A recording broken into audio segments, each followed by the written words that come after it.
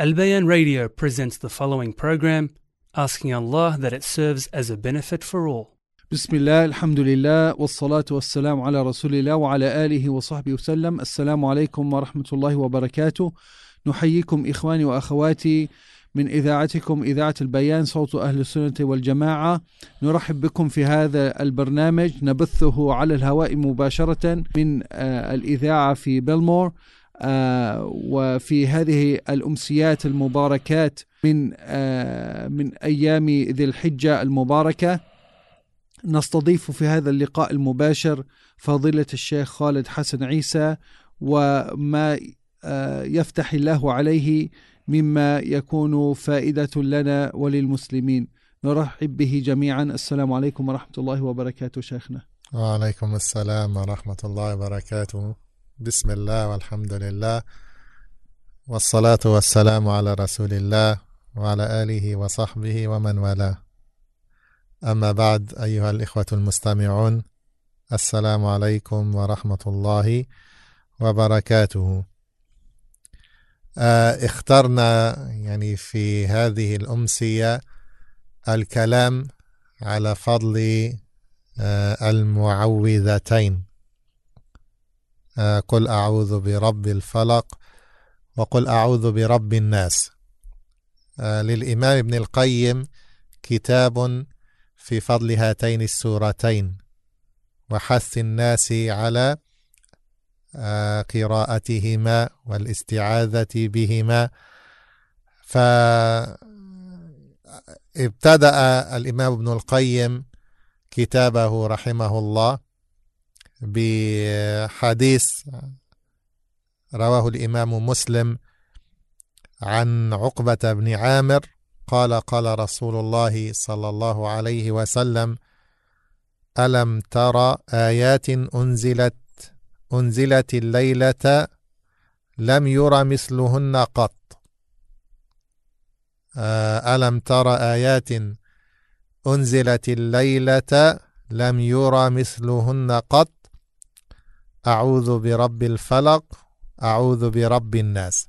في لفظ آخر عن نفس الصحابي عن عقبة أن رسول الله صلى الله عليه وسلم قال له: ألا أخبرك بأفضل ما تعوذ به المتعوذون؟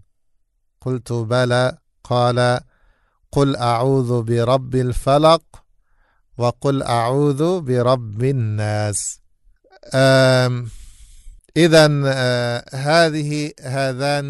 هذا الحديث الذي رواه الإمام مسلم يبين فضيلة هاتين السورتين، وأن أفضل ما تعوذ به المتعوذون أن يتعوذ بهاتين السورتين.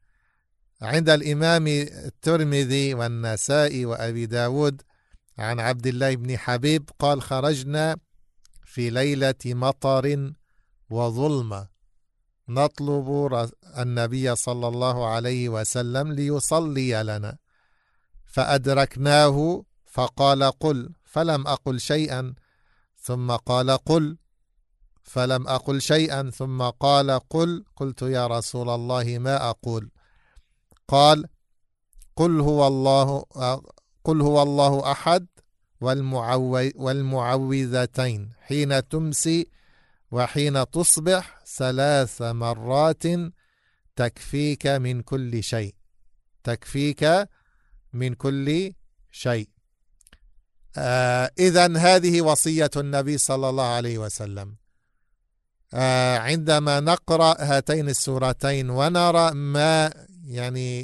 ما هي الأمور التي يستعاذ منها، ندرك عظمة هاتين السورتين. سيأتي الكلام على ذلك إن شاء الله تعالى. وعند الإمام الترمذي أيضا كان رسول الله صلى الله عليه وسلم يتعوذ من الجان وعين الإنسان حتى نزلت المعوذتان، فلما نزلتا أخذ بهما وترك ما سواهما.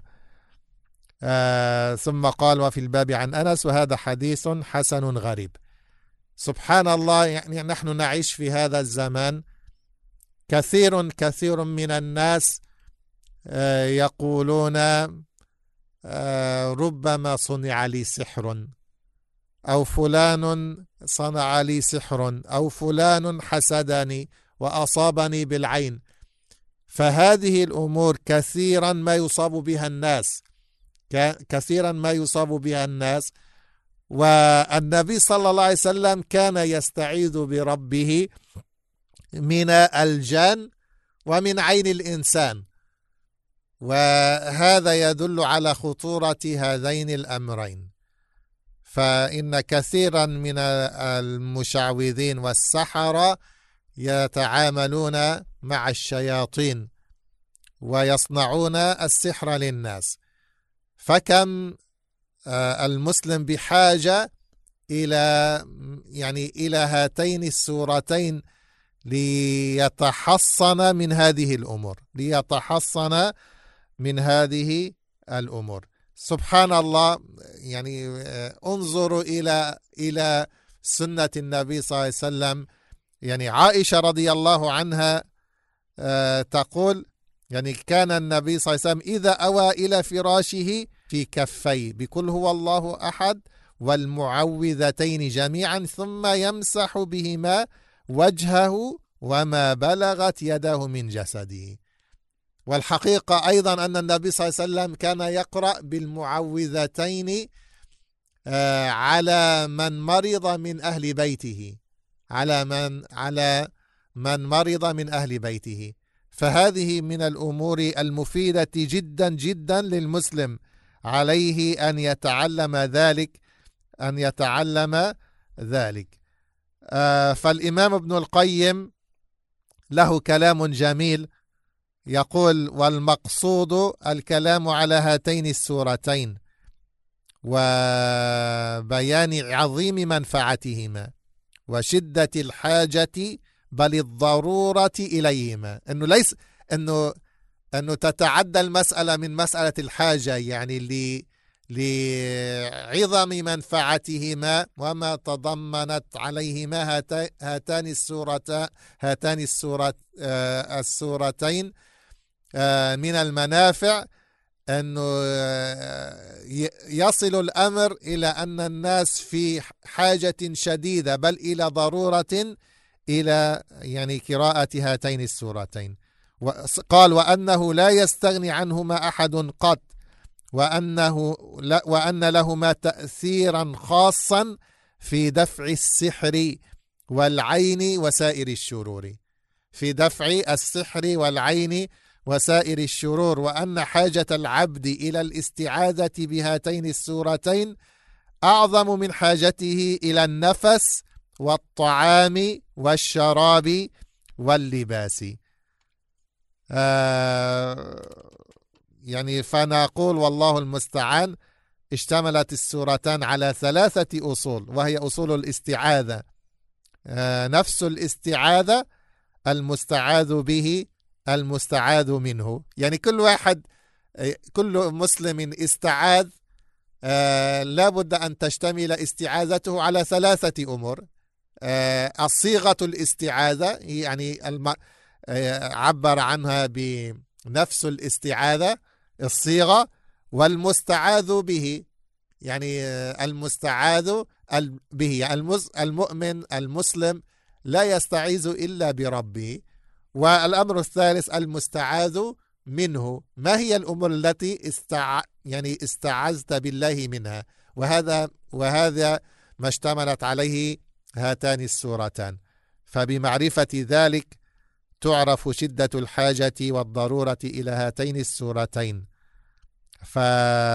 فلنعقد لهما 3 فصول: الفصل الأول في الاستعاذة، والثاني في المستعاذ به، والثالث في المستعاذ منه.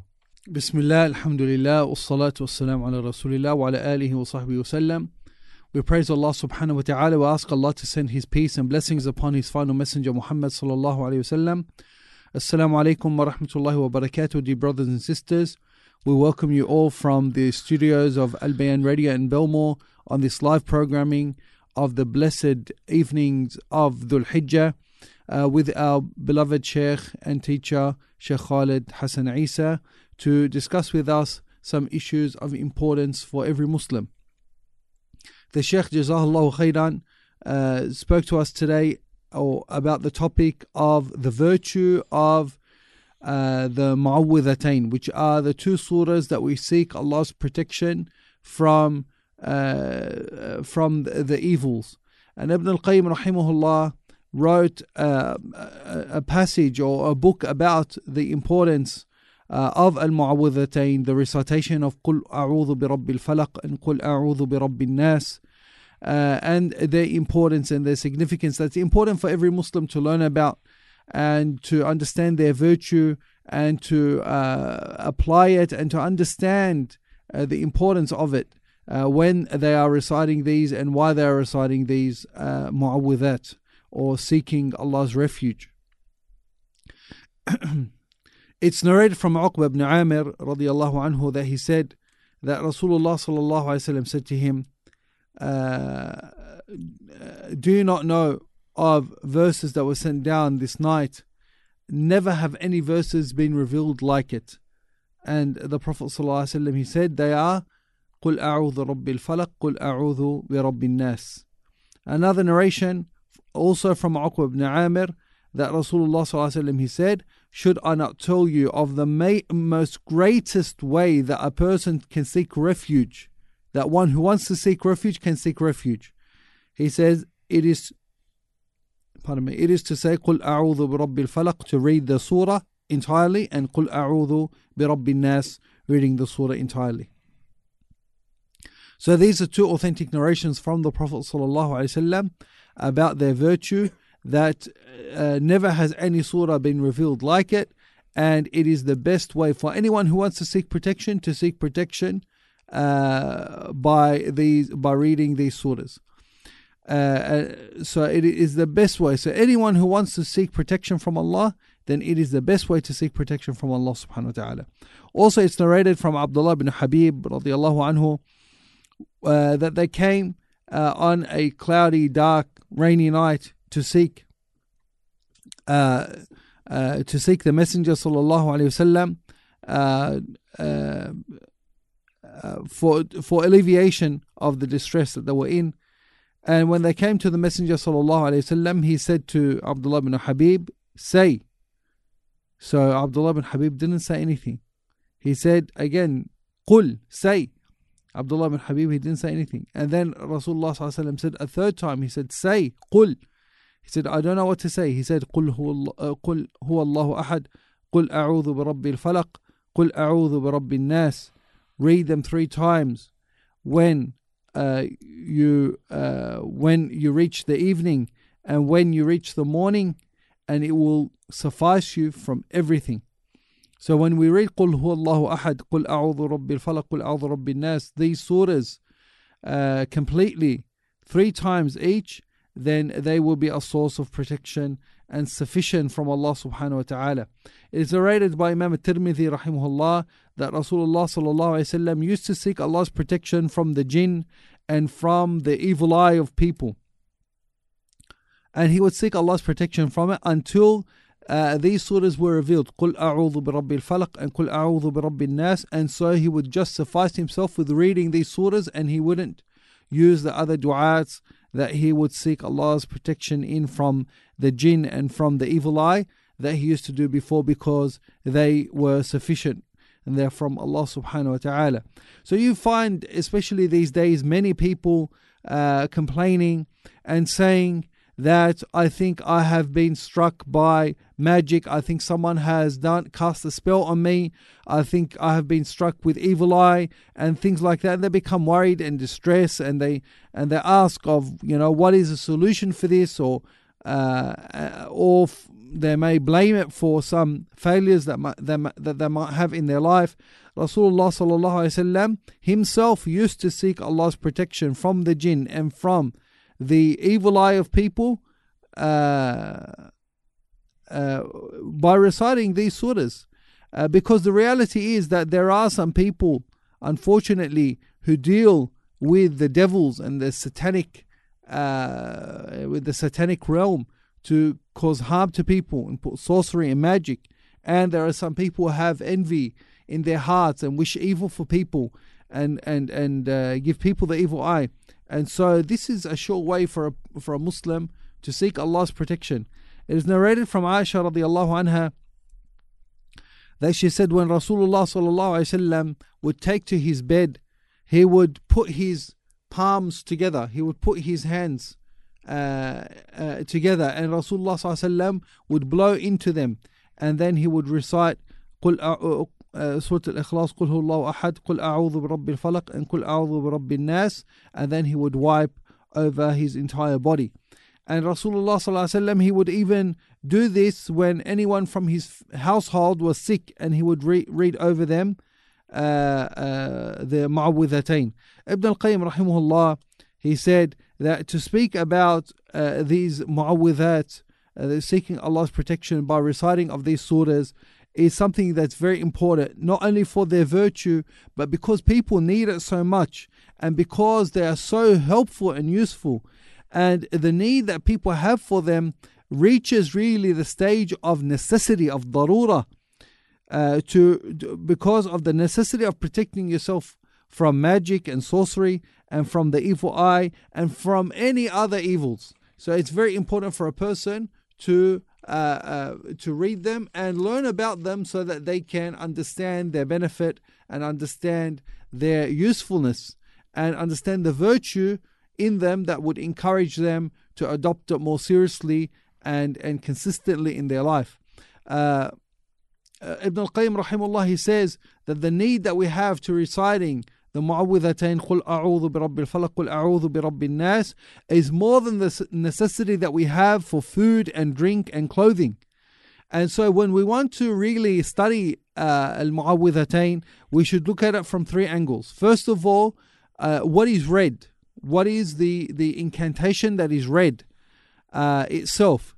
Second of all, in who are you seeking protection? Who is the one who is protecting you? Who are you seeking protection in? And for a believer, he only seeks protection in Allah. And the third is, what are you seeking protection from? And inshallah, we will look at these three aspects, inshallah, to help us understand, inshallah, the topic better. أما المطلب الأول وهو صيغة الاستعاذة، المسلم عندما يقرأ القرآن مثلا يقول أعوذ بالله من الشيطان الرجيم. في سورة الفلق وسورة الناس قل أعوذ برب الفلق، قل أعوذ برب الناس. فنستخدم هذه اللفظة كلمة أعوذ، الأصل يعني لفظ عاذ وما تصرف منها أعوذ والاستعاذة تدل على التحرز والتحصن والالتجاء، تدل على التحرز والتحصن والالتجاء. وحقيقة معناها الهروب من شيء تخافه إلى من يعصمك منه، الهروب من شيء تخافه إلى من يعصمك منه. ولهذا يسمى المستعاذ به معاذا، كما يسمى ملجأ ووزرا. في الحديث أن ابنة الجون لما أدخلت على النبي صلى الله عليه وسلم فوضع يده عليها قالت أعوذ بالله منك، فقال لها لقد عزت بمعاذ الحقي بأهلك. فمعنى أعوذ إذن ألتجئ وأعتصم وأتحرز. هذا معنى الاستعاذة أو معنى أعوذ أو عاذ. So the first thing, as we said, that we should study is the words that we use to seek protection. And the Muslim, when he, for example, wishes to read the Quran, he says, أعوذ بالله من الشيطان الرجيم, I seek protection in Allah from the accursed devil. Or, for example, these surahs that we are studying, قُلْ أَعُوذُ بِرَبِّ الْفَلَقِ قُلْ أَعُوذُ بِرَبِّ النَّاسِ, we see that there is a common word that we are using, which is أَعُوذُ. And أَعُوذُ means I seek protection. أَعُوذُ is a present tense verb which comes from the word عَاذَ in the past tense basic form, عَاذَ. And the word عَاذَ comes from latha, and which means to seek protection, to seek refuge, to seek or in other words, the Shaykh, he said, it is to flee from something that you fear to someone that will protect you from what you fear. That's in summary what it means when you seek refuge or seek protection or you seek asylum, is to flee from that which you fear to one who will protect you, and from that which you fear that it will not affect you. And this is similar to what has been narrated in the hadith about the woman who came from the tribe of Jawn, Ibnatul Jawn, where she was married to the Prophet ﷺ. And when the Prophet ﷺ approached her on the wedding night, he put his hand on her and she said, أعوذ بالله منك, I seek Allah's protection from you. And so the Prophet ﷺ said, indeed you have sought refuge from one who is worthy of being sought refuge from, then go back to your family. And so the word أعوذ means the one whose protection should be sought, or the one that you fear, and or when you fear something you run away. And this seeking of protection, seeking of refuge, seeking of to be saved from the harm of something, this is what is meant when we say أعوذ. الفصل الثاني المستعاذ به وهو الله وحده رب الفلق رب الناس ملك الناس إله الناس الذي لا ينبغي الاستعاذة إلا به، ولا يستعاذ بأحد من خلقه، بل هو الذي يعيذ المستعيذين ويعصمهم ويمنعهم من شر ما استعاذوا من شره. أخبر الله تعالى في كتابه عمن استعاذ بخلقه أن استعاذته زادته طغيانا ورهقا. هناك سورة في القرآن تسمى سورة الجن، وحكى الله سبحانه وتعالى فيها عن لسان الجن ما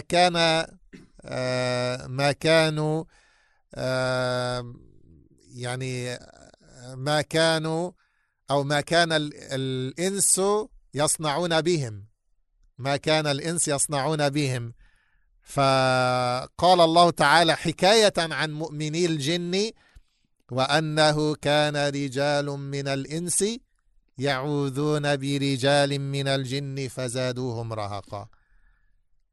في التفسير أنه كان الرجل من العرب في الجاهلية إذا سافر فأمسى في أرض قفر، يعني في أرض خالية ما في أحد، ربما استوحش، فيقول هذا العربي أعوذ بسيد هذا الوادي من شر سفهاء قومه، فيبيت في أمن وجوار منهم حتى يصبح.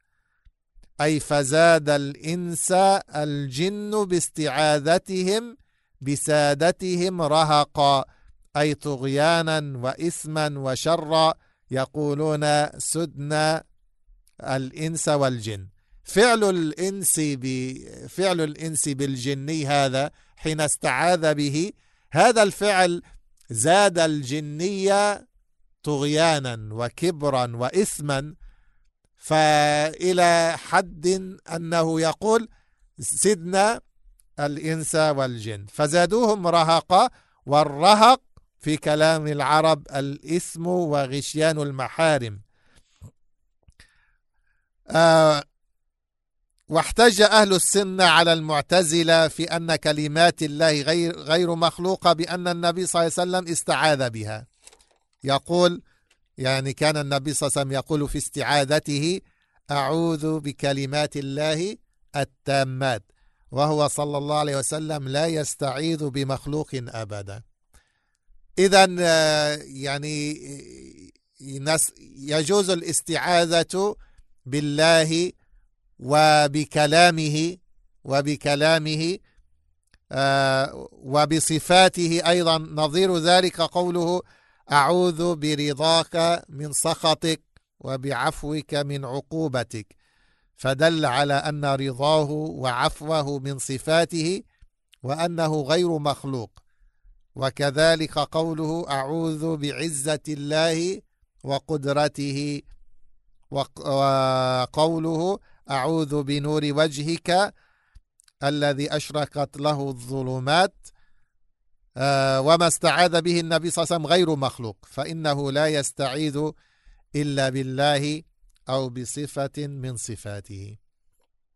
The next thing that is important to learn or to understand when we're seeking refuge, that we are seeking refuge in Allah subhanahu wa ta'ala.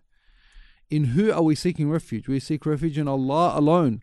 We don't seek refuge in the creation. We seek refuge in Allah, who is the Lord of the daybreak, Al-Falaq, who is the Lord of all the people, An-Nas, who is the King of the people, who is the God of the people. And He is the one who protects those who seek protection in Him. He is the only one that protects them. And He does protect them. Because the one who seeks protection in other than Allah, they are not able to protect them, and they will not protect them, but rather they will only increase. When a person seeks refuge in other than Allah, they will only add to the arrogance and the rebellion of the one that he is seeking protection in. As Allah Ta'ala says in the Quran, when Allah Ta'ala spoke about the story of the Muslim jinn, when they were describing their world, and they gave us a peek into the world of the jinn, what Allah Ta'ala says in the Quran: and there were men from among the human beings who used to seek protection in men among the jinn, and so they increased them in arrogance. And it's narrated that to explain this verse, that in the pre-Islamic times, the pagan Arab man would be traveling until he reaches an isolated area, and because he feels isolated and he feels lonely, and maybe he feels scared that this area is inhabited by jinn, he would say, I seek protection in the chief of the jinn of this land from the fools that may be in his flock, that they should harm me. And so nothing would harm him until the morning. And so Rasulullah ﷺ taught us instead to say, when we travel to a new place and we seek to reside in that place, to say, أعوذ بكلمات الله التامات من شر ما خلق. I seek refuge in the perfect words of Allah from the evil that He has created. And so when a person seeks refuge in the jinn, for example, and seeks protection in the jinn, then the human being acts as one who increases the jinn themselves in their rebellion and their arrogance and their sin. And so the jinns start to think great of themselves, that even the human beings are seeking our protection. That means we have overpowered the humans and the jinn. And Ibn al-Qayyim rahimahullah, he used this dua to prove the position of Ahlul Sunnah against the Mu'tazila, who were a philosophical sect that had arisen in Islam and denied the attributes of Allah, especially the speech of Allah. That he used this fact as an argument against them, that when we seek protection in the words of Allah, that the words of Allah are part of the attributes of Allah subhanahu wa ta'ala, and that they are part of His being subhanahu wa ta'ala.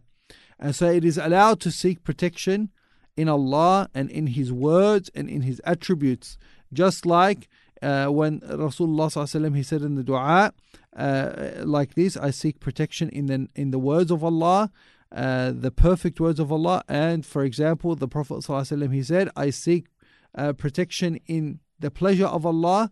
أعوذ برضاك من سخطك. I seek protection in your pleasure against your anger.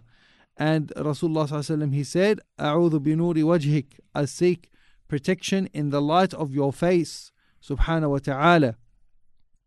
So this proves that the attributes of Allah are not distinct from Allah, but they are part of the essence of Allah subhanahu wa ta'ala, and that it is allowed to seek protection in Allah subhanahu wa ta'ala, in his words, in his attributes, in his صفات subhanahu wa taqaddas.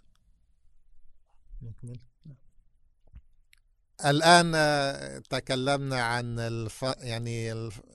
الفصل الأول، الاستعاذة، صيغة الاستعاذة، عن الأمر الثاني المستعاذ به، والمقصود هو الله عز وجل. الآن المستعاذ منه. لكن قبل أن ننتقل إلى المستعاذ منه، نريد أن نرجع إلى هاتين السورتين، سورة الفلق وسورة الناس. انظروا إلى سورة الفلق وإلى صيغة الاستعاذة، قل أعوذ برب الفلق، وما بعدها المستعاذ منه. سورة الناس، قل أعوذ برب الناس ملك الناس إله الناس. المستعاذ به رب الناس ملك الناس إله الناس. جاءت الاستعاذة في هاتين السورتين باسم الرب والملك والإله، وجاءت الربوبية فيها مضافة إلى الفلق، قل أعوذ برب الفلق، هذه في سورة الفلق. وإلى الناس، قل أعوذ برب الناس، الربوبية جاءت مضافة في سورة الفلق إلى الفلق، وفي سورة الناس إلى الناس. ولا بد من أن يكون ما وصف به نفسه سبحانه في هاتين السورتين يناسب الاستعاذة المطلوبة، ويقتضي دفع الشر المستعاذ منه أعظم مناسبة وأبينها.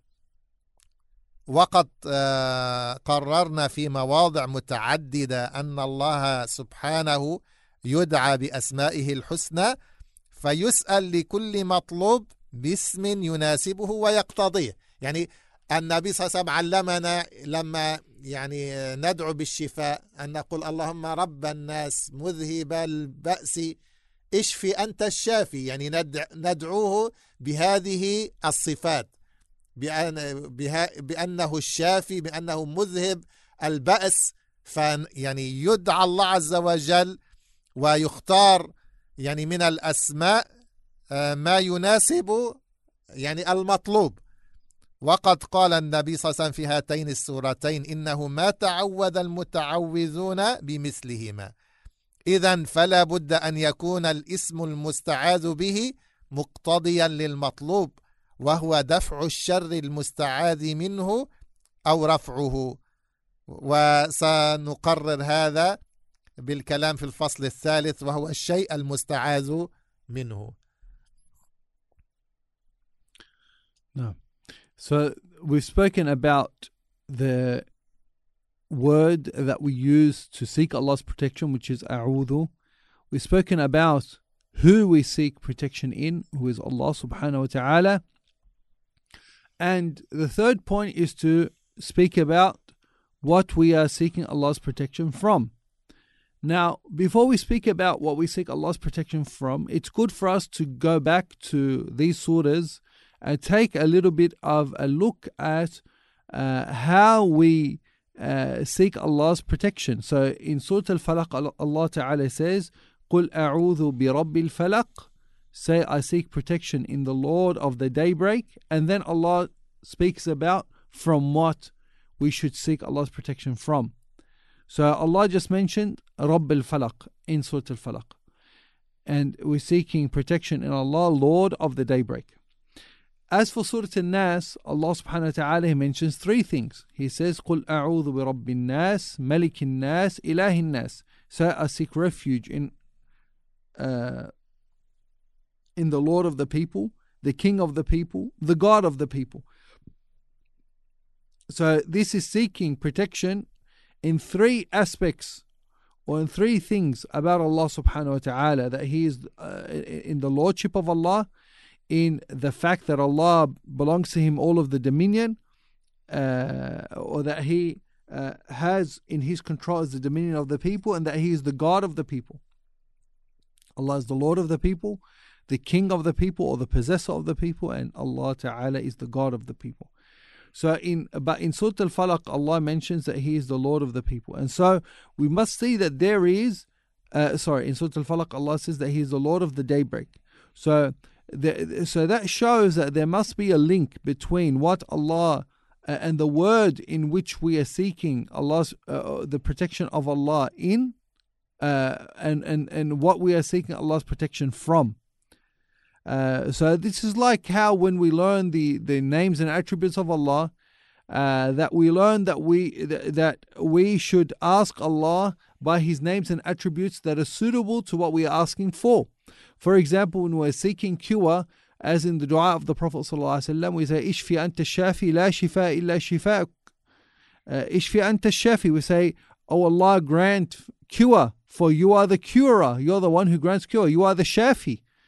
So we ask Allah subhanahu wa ta'ala by His names that are relevant to what we are asking Allah for. Likewise here, we seek protection in Allah in a way that reflects what we are seeking protection from.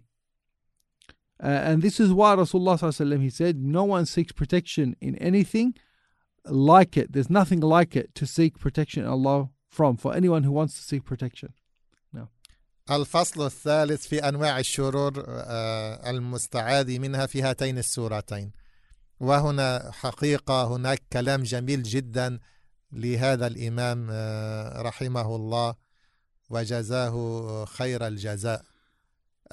قال: الشر الذي يصيب العبد لا يخلو من قسمين: إما ذنوب منه يعاقب عليها. سبحان الله، انظروا، نحن أحيانا نحتاج إلى هذه التجلية، إلى هذا البيان. قال يعني إما ذنوب منه يعاقب عليها، فيكون وقوع ذلك يعني الشر بفعله وقصده وسعيه، ويكون هذا الشر هو الذنوب وموجباتها، وهو أعظم الشرين وأدومهما وأشدهما اتصالا بصاحبه. فانتبهوا إلى هذا الكلام، كلام جميل جدا. لذلك يعني من الأدعية أن يستعيذ الإنسان من شر نفسه ويعني اللهم إني أعوذ بك من شر الشيء يعني نفسي. إذن شر من الإنسان، يعني بفعله بقصده بسعيه، وإما شر واقع به من غيره، وذلك الغير إما مكلف أو غير مكلف، والمكلف إما نظيره وهو الإنسان أو ليس نظيره وهو الجن. إذن الشرور التي تقع من غير الإنسان على نفسه هي يعني إما من مكلف، وهذا المكلف إما نظيره وهو الإنسان أو يعني ليس بنظيره وهو الجن، أو يكون الشر من غير مكلف مثل الهوام وذوات الحمى وغيرها. يعني الهوام يعني من الحيوانات المؤذية، أو من الحيوانات ذوات الحمى كالعقرب والحية إلى غيرها، يعني التي تؤذي الإنسان. فقال الإمام ابن القيم: تضمنت هاتان السورتان الاستعاذة من هذه الشرور كلها بأوجز لفظ وأجمعه وأدله على المراد وأعمه استعاذة. وهذا ما يعطي هاتين السورتين مكانة، أنه هاتان السورتان تضمنتا الاستعاذة من الشرور كلها بعبارة وجيزة، ويعني بأوجز لفظ وأجمعه وأدله على المراد وأعمه استعاذة، بحيث لم يبق شر من الشرور إلا دخل تحت الشر المستعاذ منه فيهما. فإن سورة تضمنت الاستعاذة من أمور 4، أحدها شر المخلوقات التي لها شر عموما، الثاني شر الغاسق إذا وقب، يعني في سورة الفلق قل أعوذ برب الفلق من شر ما خلق، من شر يعني المخلوقات التي لها شر عموما، ومن شر غاسق إذا وقب، ومن شر النفاثات في العقد، الثالث هو شر النفاثات في العقد، والرابع شر الحاسد إذا حسد. فنتكلم على هذه الشرور 4 ومواقعها واتصالها بالعبد والتحرز منها قبل وقوعها، وبماذا تدفع بعد وقوعها. So if we look at the types of evils that can occur and that we want to seek Allah's protection from, the possible type of evils that can occur for a person, they are of 2 types. Either they are evils from you, like because of sins that you have done, that the person has done, and that he will be punished for. So the evil that comes to a person by his own action and his own workings, and they are the sins themselves or the consequences of those sins. And this is why it's important to know that the person sometimes can be his own worst enemy. The person can be the cause and the source of evil to come to himself. And this is why Rasulullah ﷺ, he used to seek Allah's protection from the evil of himself, where he used to say, أعوذ بك من شر نفسي ومن شر الشيطان وشركي. And he says, ونعوذ بالله من شرور أنفسنا ومن سيئات أعمالنا. That we seek Allah's protection from the evil of ourselves and the evil of our actions. And he used to say, I seek protection in you, O Allah, from the evil of myself. So that's the first type. Evil that comes from you, out of you, or because of your actions, directly or indirectly, or as a consequence of an evil action and a sin that you have done. Second of all, there are evils that are from outside of you, from other than you.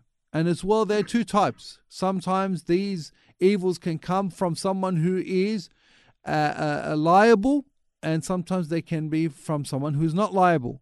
So someone who is liable, who is, it can be someone who's of your same nature, like another human being, can bring harm to you, or can be from someone who is liable but from not your nature, and that's like the jinn. So the evil can come to you from an external source, either human or a jinn, or it can come from someone who is not liable, like an insect, or whether it's a general sort of insect, or it's a poisonous insect that can cause fever and so on, like a scorpion or a spider or a snake or something like that. And so really, if we look at the surahs, they have, so this is, all evils can come from any one of these. Ibn al-Qayyim rahimahullah has put all possible evils that can come, either from yourself or from outside of yourself, and this is either from another human or a jinn, or it can come from an unintelligent being, like an insect or so on. So in reality, these 2 surahs, they have summarized all the evils and seek protection in Allah subhanahu wa ta'ala from them all in the most brief and the most beautiful and eloquent way. So for example, Surah Al-Falaq, we seek refuge in Allah from 4 things. From the creation, min sharri ma khalaq, from the evil of all that He's created. And this is from creation that has evil generally. So every creation might have an evil in it, or evil in it potentially can be evil. من شر ما خلق ومن شر غاسق إذا وقب, and from the evil when it appears. ومن شر النفاثات في العقد, and from those who blow into knots. ومن شر حاسد إذا حسد, and from the evil of the envier. إذن وعدنا الإمام ابن القيم أن يتكلم عن هذه الشرور الأربعة، لكن حقيقة يعني عقد فصلا جميلا من أجمل الفصول. قال قبل أن نتكلم عن هذه الشرور الأربعة نريد أن نتكلم عن الشر. ما هو الشر؟ فانظروا إلى تعريفه، يعني جميل جدا. قال الشر يقال على شيئين، احفظوا هذا، شيئين: على الألم، هذا الأمر الأول، وربما الناس تعرف هذا، لكن الذي لا تعرفه وعلى ما يفضي إليه. يعني أطلق الشر على أمرين: على الألم، والأمر الثاني على ما يفضي إليه، وليس له مسمى سوى ذلك. قال فالشرور الآلام وأسبابها، فالمعاصي والكفر والشرك وأنواع الظلم هي شرور، وإن كان لصاحبها فيها نوع غرض ولذة لكنها شرور. يعني الإنسان لما يزني لا يخطر على باله هو يفعل شرا، هو الذي يعني يخطر على باله أنه ينال لذة، لكن هي شر لأنها تفضي إلى شر عظيم، تفضي إلى ألم عظيم. الذي يخادع الناس ويسرق أموالهم هو لا يعني يخطر على باله أنه يجلب ألما لنفسه أو يجلب شرا لنفسه، هو يخطر على باله أنه ينال غرضا يعني لذيذا مشتها. فإذا قال يعني المعاصي والكفر والشرك وأنواع الظلم هي شرور، وإن كان لصاحبها فيها نوع غرض ولذة لكنها شرور. لماذا هي شرور؟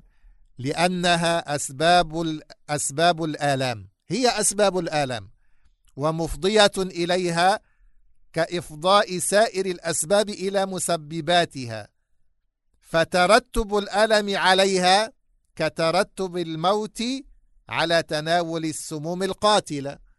يعني الذي ينال سما قاتلا يعني هذا يسبب له الموت، يسبب له ألما عظيما. كذلك الذي يتعاطى هذه الذنوب والمعاصي يعني هو يجلب لنفسه الشر، كما يجلب شارب السم الموت إلى نفسه. ويعني إذن ترتب الألم على هذه المعاصي والذنوب والظلم كترتب الموت على تناول السموم القاتلة، وترتبه على الذبح والإحراق بالنار والخنق بالحبل وغير ذلك من الأسباب التي نصبت مفضية إلى مسبباتها ولا بد. إذن المقصود أن هذه الأسباب التي فيها لذة ما هي شر. اعرفوا هذا يا عباد الله، هي شر، وإن نالت بها النفس مسرة عاجلة وهي بمنزلة طعام لذيذ شهي لكنه مسموم، إذا تناوله الآكل لذ له أكله وطاب له مساغه، وبعد قليل يفعل به ما يفعل. فهكذا المعاصي والذنوب، ولا بد حتى لو لم يخبر الشارع بذلك لكان الواقع والتجربة الخاصة والعامة من أكبر شهوده. وهذا كلام جميل. يعني قال يعني الله أخبرنا بأنها شرور، أو أخبرنا بأنها تفضي إلى أعظم الشرور. قال لكن حتى لو لم يخبرنا الله، الواقع والتجربة الخاصة والعامة، يعني على سبيل الحياة الشخصية تعلم أن هذه شرور. إذا أنصفت من نفسك، يعني الإنسان لما يظلم يعني يشعر بنفسه بعد فترة أنه في آلام، منزعج، هناك هموم. يعني التجربة الخاصة والتجربة العامة قال من أكبر الشهود على ذلك. كيف التجربة يعني الخاصة والعامة؟ قال هل زالت عن أحد قط نعمة إلا بشؤم معصيته؟ فإن الله إذا أنعم على عبد بنعمة حفظها عليه ولا يغيرها عنه حتى يكون هو الساعي في تغييرها عن نفسه. إن الله لا يغير ما بقوم حتى يغيروا ما بأنفسهم، وإذا أراد الله بقوم سوءا فلا مرد له وما لهم من دونه من وال.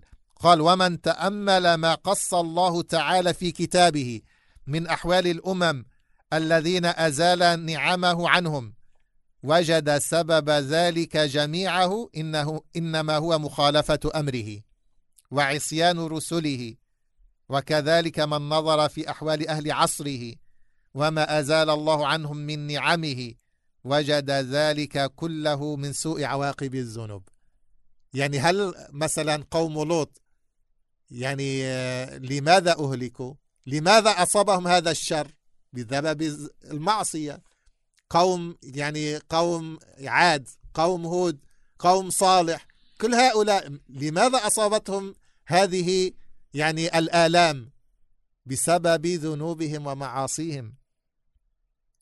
فإذا كنت في نعمة فرعها فإن المعاصي تزيل النعم، فما حفظت نعمة الله بشيء قط مثل طاعته، ولا حصلت فيها الزيادة بمثل شكره، ولا زالت عن العبد بمثل معصيته لربه،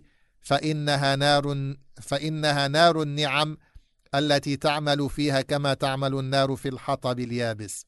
ومن سافر بفكره في أحوال العالم استغنى عن تعريف غيره له، والمقصود أن هذه الأسباب شرور ولا بد. وأما كون مسبباتها شرورا فلأنها آلام نفسية وبدنية، فيجتمع على صاحبها مع شدة الألم الحسي ألم الروح بالهموم والغموم والأحزان والحسرات. لعلنا أطلنا، لكن هذه يعني الفكرة يعني التي يريد أن يوصلنا إليها الإمام ابن القيم، أن الشر يعني شيئان، أن الشر شيئان، يعني الألم ومسببات الألم. وكل إنسان يتألم أحيانا ليس من ألم حسي، لكن ما هو سبب هذا الألم المعنوي؟ ما هو سبب أحيانا زوال النعم، التي هو يتألم بفقدها؟ ما هو سببها؟ حقيقة هو سببها الذنوب والمعاصي والظلم. So before we speak about the types of evils that we seek to be protected from, it's very useful as Ibn al-Qayyim rahimahullah speaks about what is evil in the first place. What do we categorize as evil? What is evil? So he said evil is two things. Evil is anything that brings you pain, anything that brings hurt to you. That's the first. The second is anything that leads to you feeling pain. Something that you do, you may not feel the pain, but it will lead directly to you feeling pain. So in summary, it could be seen as that which gives you pain or is the cause of giving you pain. And this is why the greatest evil is disbelief and shirk and sins and oppression. Even though a person, for example, commits a sin, may have some enjoyment, may have some pleasure, or may have some benefit that he gets from committing that sin, but it will be actually something that he's not feeling pain, but it will be something that leads to him getting pain. So for example, the committing of fornication, of zina. Maybe the person who's committing it, he's not feeling any pain, he's feeling pleasure. But that it will be a cause of pain later on. Whether it is psychological pain, emotional pain, whether it's worldly pain, or whether it's pain in the hereafter. Like for example, someone who is people's wealth, who steals from people, for example. He thinks that he is benefiting. He thinks that he is making more money, dispersing people's wealth. He's not feeling pain, but that is a consequence that will bring a consequence of pain. So it's a cause of pain, and it will lead to pain. It's like someone who consumes a poison that will kill him. The poison he doesn't notice, but it will lead to his death. Likewise, these sins and disobediences and oppression, they will lead to the death of a person, spiritual death. So it is evil even though a person may have some enjoyment and pleasure in it. Just like food that he loves to eat, but it is poisoned, or it has in it that which will bring pain to him later on. Allah subhanahu wa ta'ala has told us what the evils are.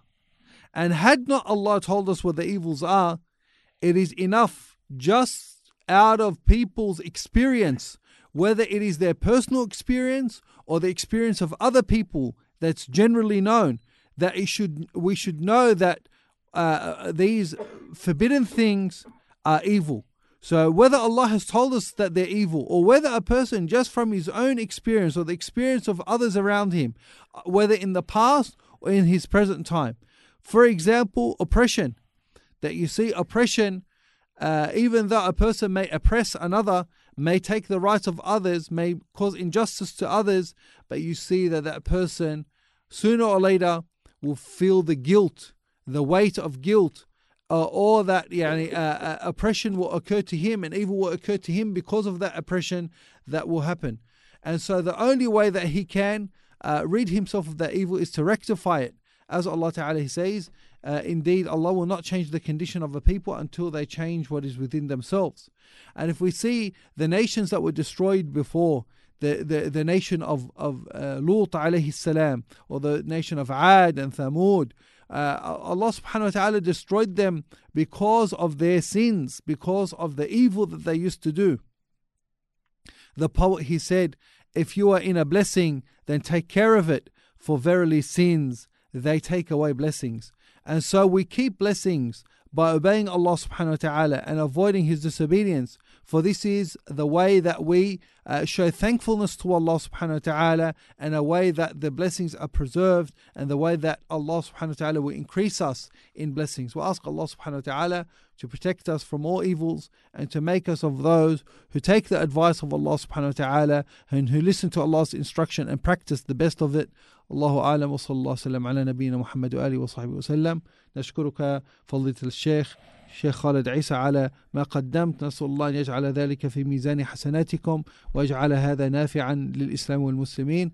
سبحانك اللهم. شيخ جلال، فقط يعني بالتعرف على هذه الشرور، في حلقات قادمة نعلم عظم حاجتنا إلى الاستعاذة منها، إلى شدة حاجتنا، كما قال الإمام ابن القيم في البداية، إنه إلى شدة الحاجة، حتى تصل إلى درجة الضرورة. وبالتعرف على هذه الأمور يعني ندرك يعني عظيم نعمة الله علينا أن أوحى يعني إلى نبيه صلى الله عليه وسلم هاتين السورتين يعني لكي يعني نستعيذ يعني بهما يعني من هذه الشرور. فهي نعمة عظيمة من الله عز وجل على هذه الأمة أن يعني أنزل فيهم هاتين السورتين. Yeah. So as the Sheikh said, that when we understand the nature of evil and we understand these evils that Allah subhanahu wa ta'ala is mentioning for us to seek Allah's protection in, we'll see how necessary they are for us to be protected from them and how dangerous they are and destructive they are. And so it becomes necessary for a Muslim to seek protection with Allah from them, because only Allah can protect us from them. And so then we will actually thank Allah subhanahu wa ta'ala for instructing us and guiding us to being aware of these evils and the way of protecting ourselves. And so the Muslim should be thankful to Allah subhanahu wa ta'ala for what He has revealed to us of this revelation and the means of protecting ourselves from these evils. نختم إن شاء الله. سبحانك اللهم وبحمدك أشهد أن لا إله إلا أنت أستغفرك وأتوب إليك والسلام عليكم ورحمة الله وبركاته. This program was presented by Al Bayan Radio, the voice of Ahlus Sunnah wal Jama'ah.